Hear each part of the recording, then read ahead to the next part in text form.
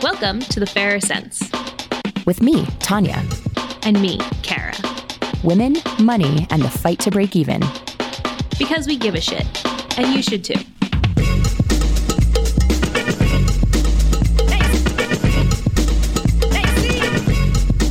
Today, the economics of reproduction, part 1. The choice not to give birth. Hey, Tanya. Hey, Kara. How is it going? Welcome back to the United States of America.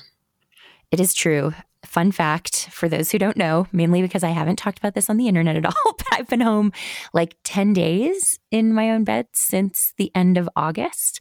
And so most recently, I just spent a whole month in Ecuador, which was wonderful, but also tiring. And it's just, it's nice to be back at home and have my own kitchen, not be at like 12,000 feet every day. Even though I live at 6,000 feet, it's still like the altitude in Ecuador is no joke. Yeah, 12,000 feet sounds high. I'm having a hard time even picturing that, really. I feel really lucky to have gotten the time there. We went to the Galapagos. Oh my gosh, it was amazing. And now looking forward to living more cheaply and just eating at home. Yeah. Not spending money. We're recording on Cyber Monday after Black Friday. So it's an easy day to spend money, but trying hard to resist. I will say that I have not bought anything today, no plans to, but I did partake in a little Black Friday shopping. I mostly stocked up on my nighttime moisturizer because I had very bad skin as a teen. I think we've talked about this before. And now I've got good skin and I'm not even going to lie. I don't even care if people think this is a negative word. I'm like very vain about keeping it as good as it can. So stocked up. Thank you, Target. I think there is no shame in any part of that. Wanting to keep your skin looking good is completely valid. And that's the thing too. Like it's easy to say, oh, Black Friday's bad or Cyber Monday's bad, but it's only bad if you're buying stuff you wouldn't use. If you're stocking up on things you would buy anyway and you're getting a better deal, that's how you should do it. I fully confess to buying some stuff during the last Sephora sale because the only moisturizer I've ever found that doesn't break me out is kind of expensive. And if I can get it for less, I'm going to do that. Hell yeah, saving that money. We're not even going to talk about that though, because I feel like we could easily discuss that. We do have an episode on beauty standards. Please go find that. But today we are here to talk about birth control and abortion and the economics of both. It's so common when we talk about abortion in particular, but also to some extent birth control, to really get to the core principle of it, which is this crazy idea like, oh, women should be treated like human beings with full bodily autonomy and should have the same rights as men. And yes, that is all absolutely true. But we're not going to talk about that side of it today. We're going to talk in the Fairer Sense style about the economics, about what birth control access and abortion access or lack thereof mean for women economically, socioeconomically, generationally. There's so much that's wrapped up into it. And you could very fairly have a discussion about whether a lot of that is actually the whole point, if it's actually about oppressing women economically. I felt really strongly about doing this episode because these are both topics that are really important to me. And I have to say, I felt pretty informed going into it, but talking to our really amazing guests and doing more research on it, digging into the long-term financial repercussions of both birth control access and abortion access or lack thereof is really interesting. And we have actual data to show us the good, the bad, and the ugly of these things. And I think going back in time and thinking, I'm 31, I've always had access to birth control. And I will say it has sort of at times been a little bit of a pain in the butt to get it, but it's never been difficult. And I'm so grateful for that because you go back not that long ago and you find some really archaic laws and some huge roadblocks. And you can see the tipping point in society when birth control, when abortion became accessible, how much that changed women's and also just people who can get pregnant. Because I want to say too here that not just women can get pregnant. It changed opportunities, it changed finances, and it changed really the cultural conversation about what people who could get pregnant could contribute to society. Women and those who can get pregnant are subject to some really specific types of economic challenges that are all about others legislating our bodies and our abilities to make decisions. We have some really amazing interviews today, and we don't want to blow up their spot. So we're just going to go ahead and get into those interviews. Let's do it.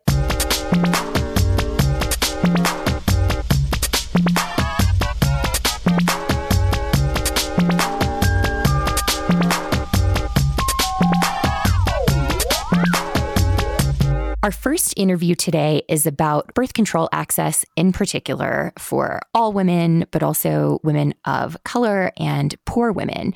And I spoke to Bridget Courteau, who is a senior research associate in the Urban Institute's Health Policy Center, about exactly that, about what access to birth control has meant to women economically and financially. When we talk about birth control becoming broadly available to women, we're really focused mostly on the 60s and 70s when the contraceptive pill became available to women. It was approved by the FDA. And so much of the research really focuses on that period and beyond. Before that period, women didn't have as much control over whether and when they were going to have children. That's really what modern birth control access has done for them. And so in that period before modern birth control, fewer women were able to participate in the workforce. There were larger wage gaps between women and men. Women were less able to enroll in college. There were higher dropout rates in college. Fewer women were in skilled careers and able to get degrees in medicine and law and dentistry. Half of those degrees go to women. Half of PhDs go to women. So really, birth control has been transformative in allowing women to participate more fully in the economic sphere and in the social sphere.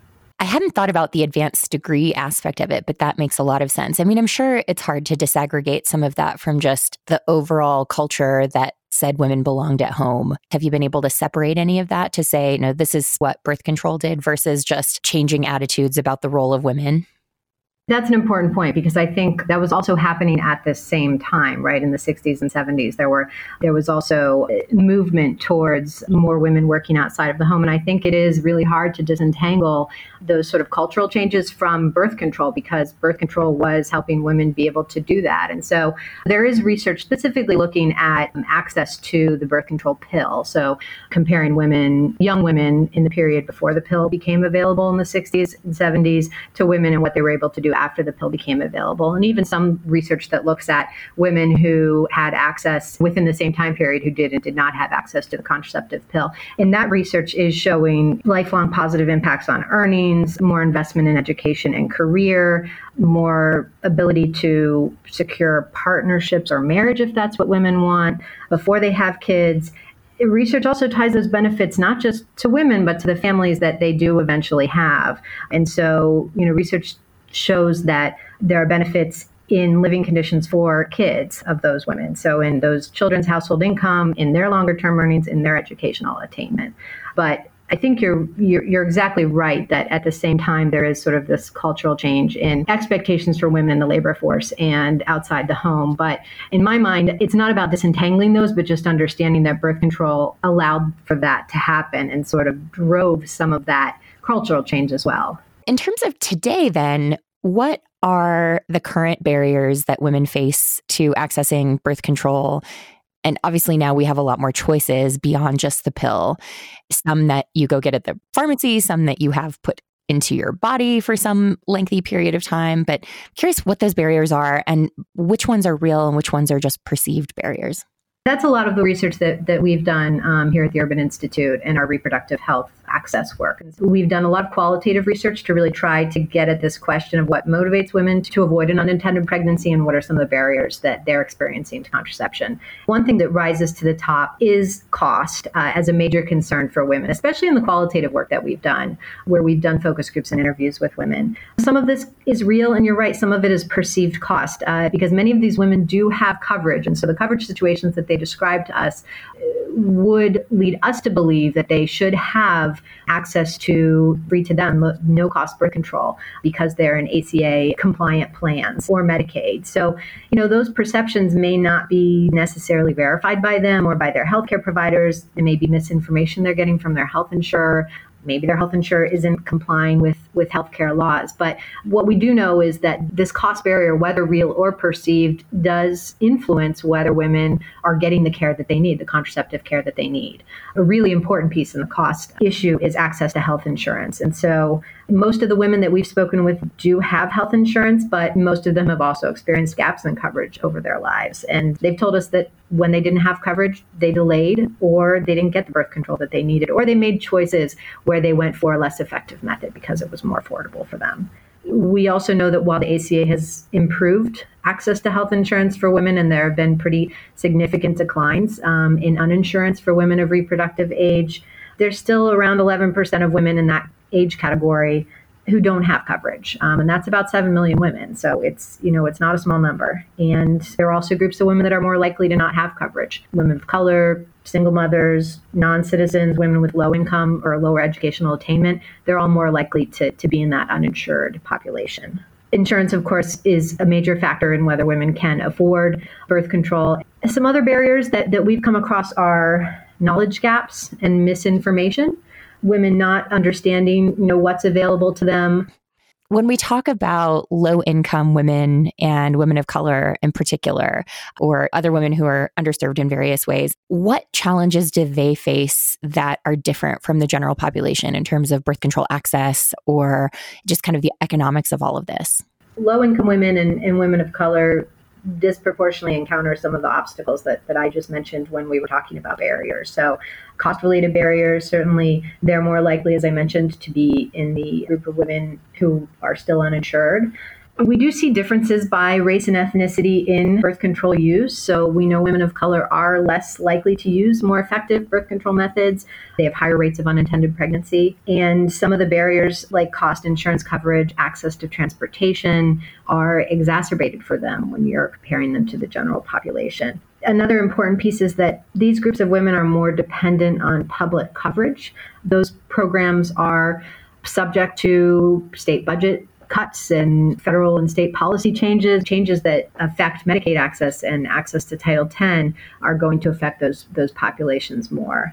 Another important piece that I don't want to leave out is that this is to do with women of color specifically, is that we really need to think about how women of color's attitudes about birth control are shaped by their history with the medical system. That's a history of racism and discrimination, of reproductive coercion. This has created distrust, understandably, with the medical system, and who may be less likely, for instance, to want to have an IUD inserted, especially understanding that type of birth control is dependent on a provider being able to remove it at a later point. That history also needs to be considered when we're thinking about barriers to reproductive access for women of color. It seems like we have a big chain here of a healthcare system that has a long history of being both racist and not listening to women and discounting women's pain, all of those things that we know, then, that's a barrier to a lot of women of color or low-income women seeking birth control. And then that impacts their economic lives the way that this stuff did for all women before there was any birth control. I mean, like in your view, what is the place where we could focus our efforts that would have the greatest impact? Is it trying to reduce misinformation? Is it trying to fix the healthcare system so that we can start to rebuild some of that trust? What do you think is the biggest thing we need to do to help more women have access to birth control consistently? Sort of a twofer in my mind. I really think first we need to maintain and protect the safety net of family planning care for women. And so the most vulnerable populations, women who already are facing the most barriers to access to all types of health control, including reproductive care, they're relying on those federally qualified health centers, which have serve a large proportion of Medicaid and uninsured patients. And so we need to make sure that safety net remains intact. And, that's certainly under threat right now. We might see changes to access in the future because of that. I think Planned Parenthood's departure and other family planning clinics' departure from Title X, I think the effects of that really remain to be seen. That's still a very recent policy change, and there are emergency funds that are really going to prop up those clinics in the short term. But in the long term, those are not solutions that will really maintain the safety net. And I think that's key. That safety net has been really important to ensuring access for those populations that we're talking about, for low-income women, for women of color, for immigrants, for a lot of less advantaged populations.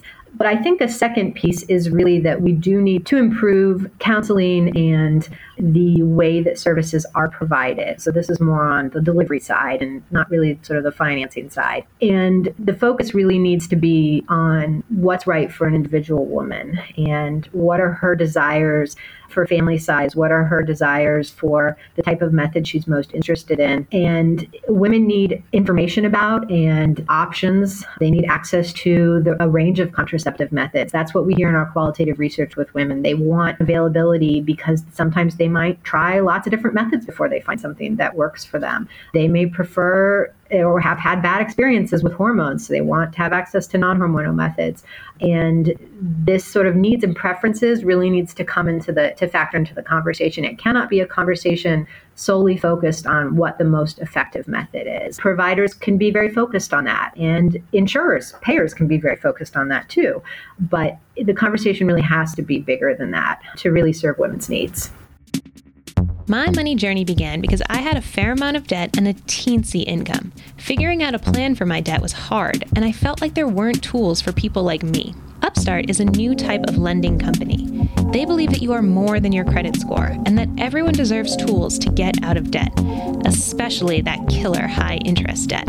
By using your education and job history, Upstart goes beyond traditional credit score assessments when it comes to figuring out your credit worthiness. Did you know more than 4 in 5 Americans have never defaulted on a loan, and yet less than half of Americans have access to prime credit?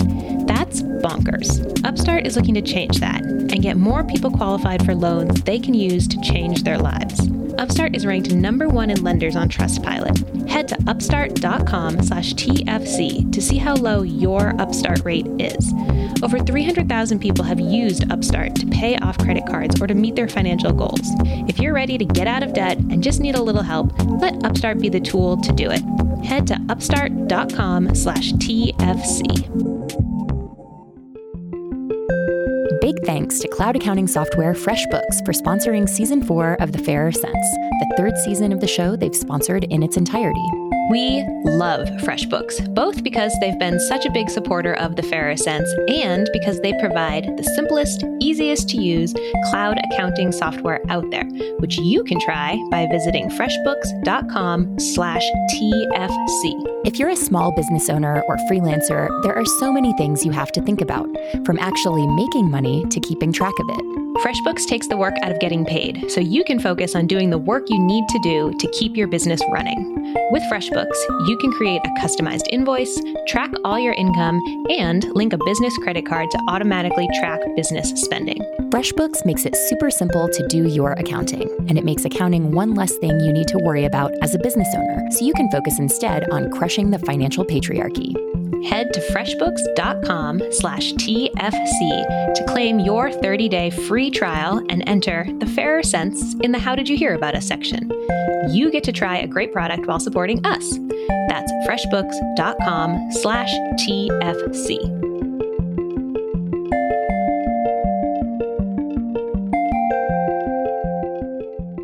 I spoke with Anna Bernstein, who has her master's in public health and who works for the Institute for Women's Policy Research, about abortion. And specifically, we got into the question of what does abortion do for people who can get pregnant in a financial sense? We know that being able to control your reproductive life and decide when, whether, how to have children is central to someone's well-being. And abortion access is a key part of that.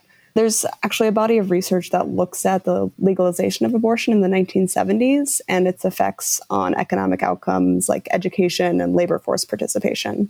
And this evidence actually uses some sophisticated econometric methods that allows us to look at a causal relationship. So it shows us what the direct results of abortion legalization are for women that were able to access abortion in different years in different states. And it actually shows us that abortion legalization increased women's educational attainment and their participation in the workforce. So because of access to abortion, women were actually able to participate in the workforce at higher rates than they were before abortion access. But there's more recent research that supports what might seem kind of common sense, that access to abortion affects economic outcomes. The Turnaway study out of the University of California, San Francisco, looks at women who are denied access to abortion because of term limits and women who receive abortion care.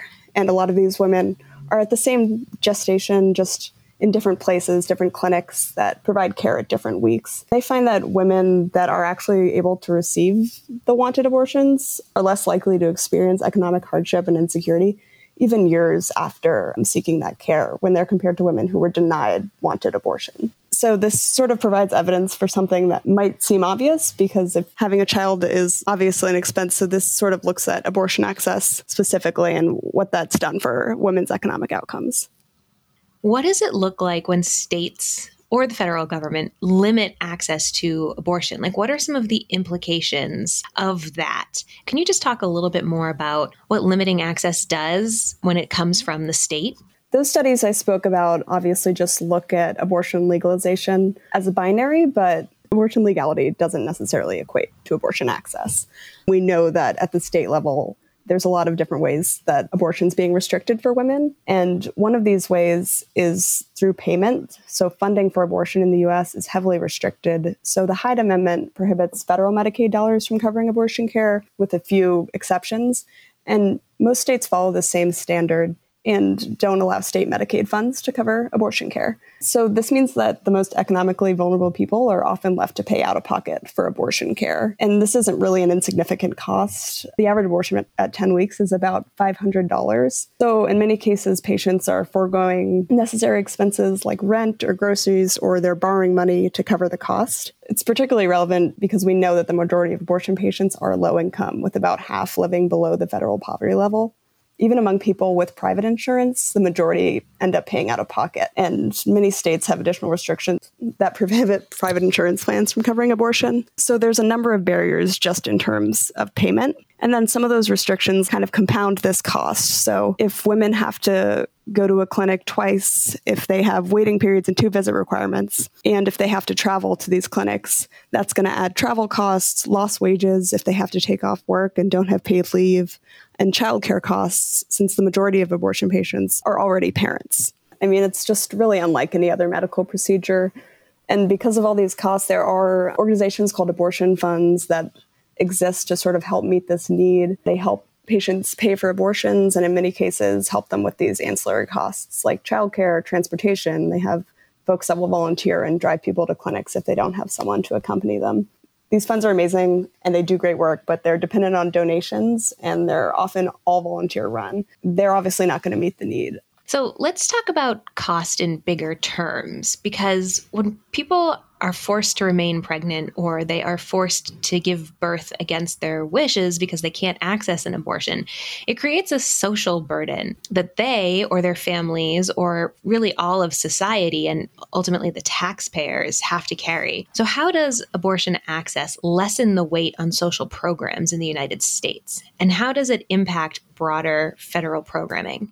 Allowing individuals to control their reproductive lives and choose when, whether, how to parent allows them to make the decisions that are going to be the best for them. And that includes financially. So limiting those decisions is not in the best interest of individuals and families or the country as a whole. There's some research comparing women who received wanted abortions and women who were denied them. And not only do those women who receive the abortions that they seek have better economic outcomes, but it also extends to their families. So existing children of women who are denied abortions were more likely to live in poverty than the children of women who received abortion care. And they also looked at the children born after the denial of abortion to women who subsequently had children after receiving the abortion care. And the children of women who were denied abortion were also more likely to live in poverty.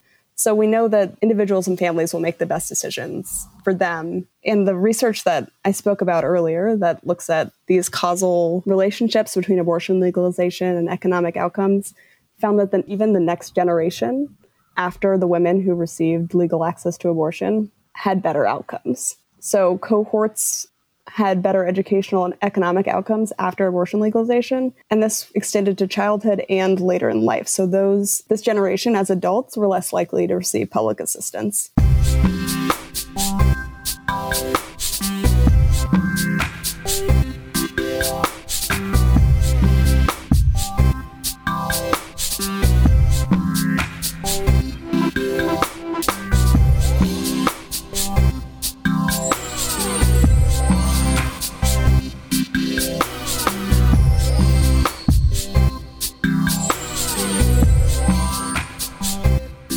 It shouldn't be a surprise, but it definitely struck me in both of those interviews how similar things are for women economically and those who can get pregnant in terms of access to birth control and access to abortion. That essentially we're talking about giving women the means to not be forced to give birth and not be forced to stay home with children, not be forced into all the things that go along with having kids that we know are very, very expensive in our society and cost a lot of opportunity. But it's interesting how you tend to see all the same trend lines that go along with that, of the more that we can let women make these choices about whether they want to give birth at all or when to do it, the better it is for women, and not just women, but their children. Yeah, I think that really wowed me too, is how all of the research that both of our fabulous guests showed us shows that having this access really impacts finances generationally. I mean, the fact that children of women who had access to birth control and who had access to abortion were better off economically than children of women who did not have access to those services, I think really speaks volumes about the impact that being able to control your reproductive system does for a family, but then also zooms out and does for a society. It's one of these things where it's hard right now for me to not get too political. But, when you're making your primary argument against birth control being covered or abortion being legal at all, when your argument is about unborn children and caring about children, there is the other side of it, which is if you truly care about children, particularly poor children, know that they are better off if their mothers are not being forced to have more kids than they want to have or can afford to have or are physically capable of bearing. And that's really important for kids too, in terms of how they grow up and generational wealth. Yeah, I totally agree. And, I'm in Texas, which is famously anti-abortion and also really anti-birth control and anti-sex education. T-Bone went to high school 30 minutes outside of Austin, which is the blue dot in the Red Sea, right? And he didn't have any sex education. It just never came up. And I had really comprehensive sex education in Massachusetts.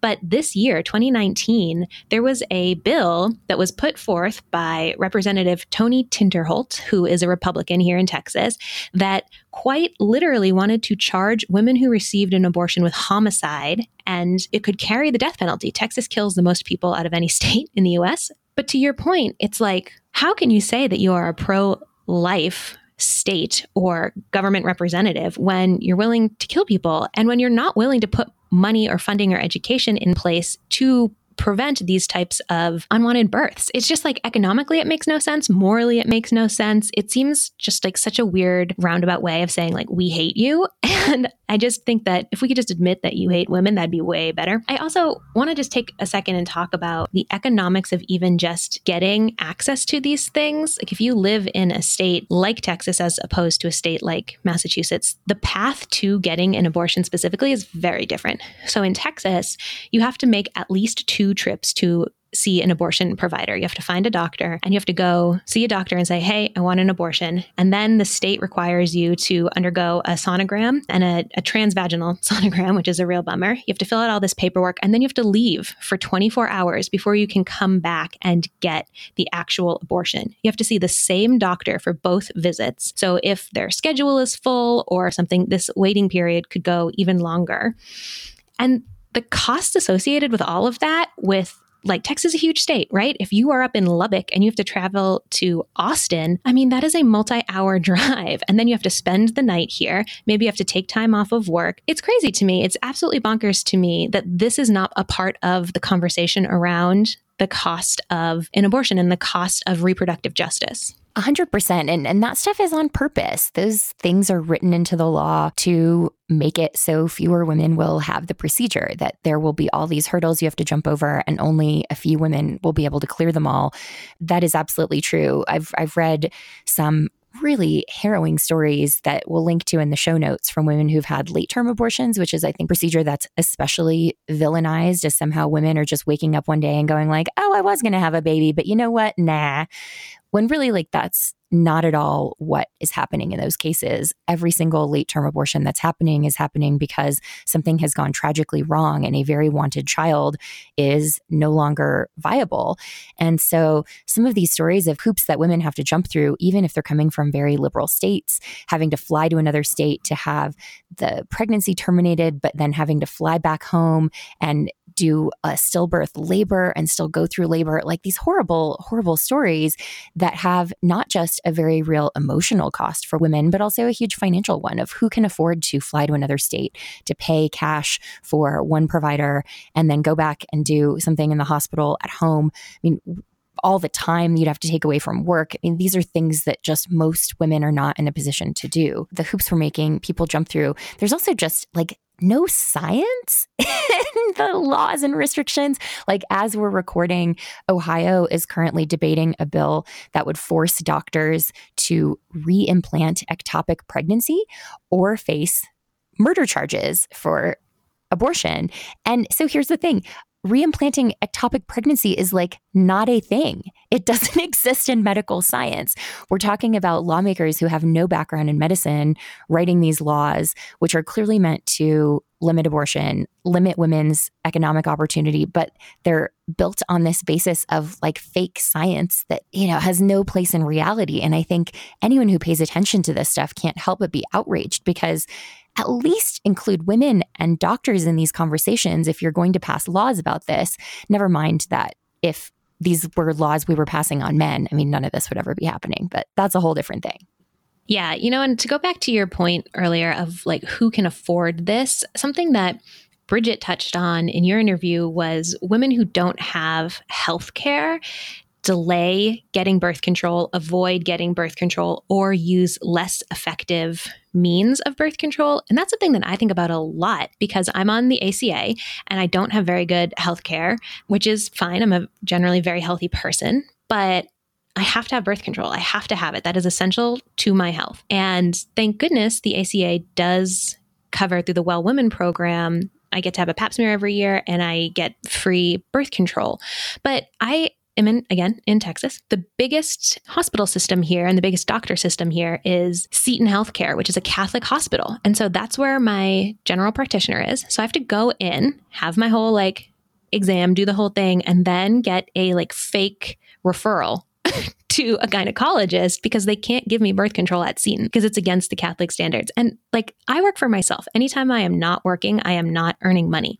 Honestly, it's lucky for me that I work for myself because I have the schedule flexibility to go into the Seton doctor, do the whole thing, get my blood tested, whatever, and then get the referral, go make the appointment at the non-Seton gynecologist to get my friggin' birth control in. I mean, it's outrageous, the hoops that people are asked to jump through and the financial impacts. I mean, I just recently got my Nexplanon replaced. I did this in early November 2019, and I would say it was about 6 hours of my time I had to pay for parking. And just that's a huge chunk of my time. But if you follow this out, people who don't have healthcare or people who have even crappier healthcare or further barriers to jump through, it can be so much money lost. And I think that when we talk about the economics of this, it's not just the cost of these things, what we're paying out of pocket. It's the time cost. It's the opportunity cost. I really want listeners to keep that in mind. Especially because you see such massive divides based on income, that those who have the biggest benefit from receiving birth control or abortion are women who are lower income. And they are also the ones who are most likely to be earning minimum wage,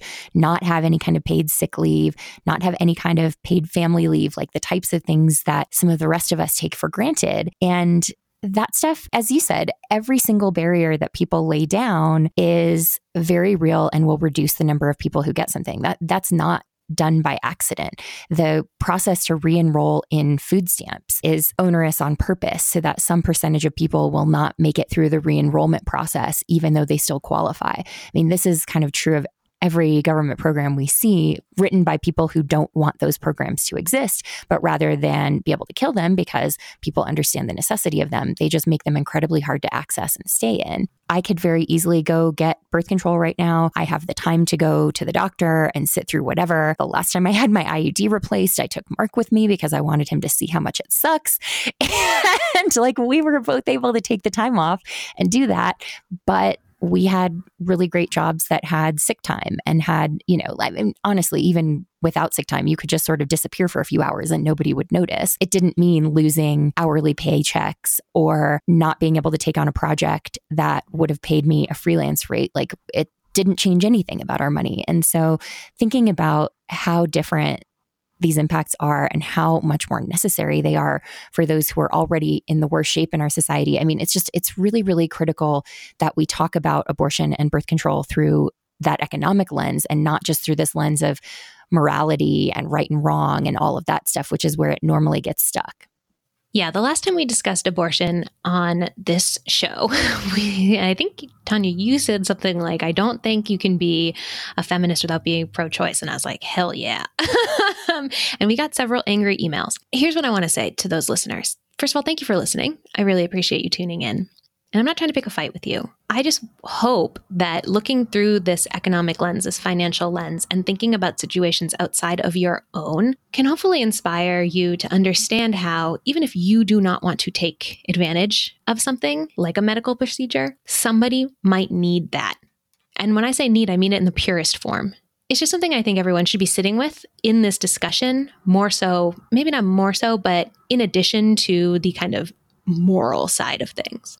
I think it's always really important that we own up to past thoughts we've had that are problematic or, things like that, even if we meant well, because this is how we evolve. And so I always share this stuff to just give you permission to have had imperfect thoughts in the past and to encourage you to keep evolving and keep trying to be better. I mean, for a long time, what I said was, oh, I would never have an abortion myself, but I still want it to be available to others. And I've realized that saying things like that, saying, oh, I would never have one myself, it puts a moral judgment out there that doesn't belong in the conversation. That saying, I would never have one myself, but I want it to be legal for others, is judging those who do it. It's like Obama. He used to say this line of, we may not agree about what to do about unwanted pregnancies, but we should all be able to agree that abortion should be rare. And at the time, I do think that was the right sentiment, thinking about the political environment at the time, that was an effective line.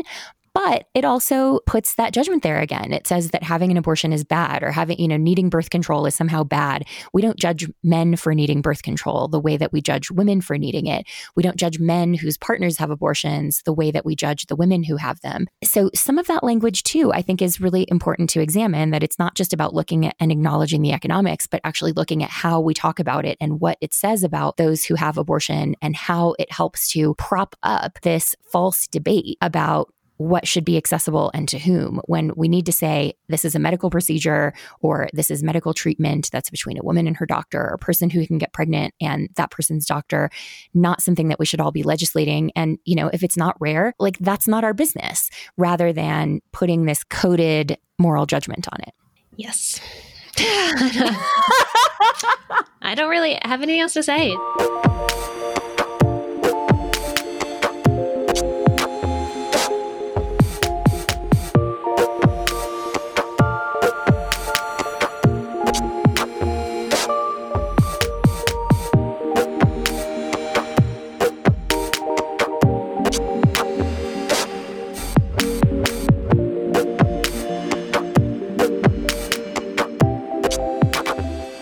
So if you want to write us an angry email or a hell yeah email, you can find us at fairersense@gmail.com. You can also tweet at us at fairersense, or slide into our DMs on Instagram, which is also at fairersense. As we're doing this season, we're going to keep talking about this issue of giving birth, the economics of giving birth. In this case, this week, we talked about not giving birth, and we'll be back in a few weeks with the other side of it, which is, what does it actually cost women to give birth? And not just sort of like the hospital bill, but all the aspects that go along with that, and reproductive justice, not just in terms of not reproducing, but reproductive justice for those who are reproducing. So lots more to say on this very complex topic. Yeah, this is really one that we could have, frankly, like a whole season on. But I think that's true of almost every topic we end up covering. It's true. We really go big. So, which I love. It's great. It needs to be done. And I'm glad we're doing it. Lots more to say on this. We'd love to hear from you. Send us your thoughts. Yes. And if you want, we would love for you to leave a review. It's super easy to do on an iPhone. I actually just switched to the Google Pixel family, and I honestly have no idea how to leave a review, but your reviews help so much. They mean so much to us. We share them liberally on our social media. So help us out. Leave a review. For those who've left reviews in the past, thank you so much. We really appreciate you. Go do it if you haven't done it. And until next time, stay rad. Stay rad.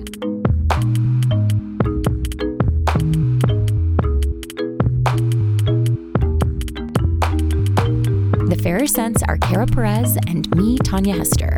Editing by me. Our theme song is by The Insider, and all other music is courtesy of the mysterious Breakmaster Cylinder. You can always find me at ournextlife.com and Kara at bravelygo.co.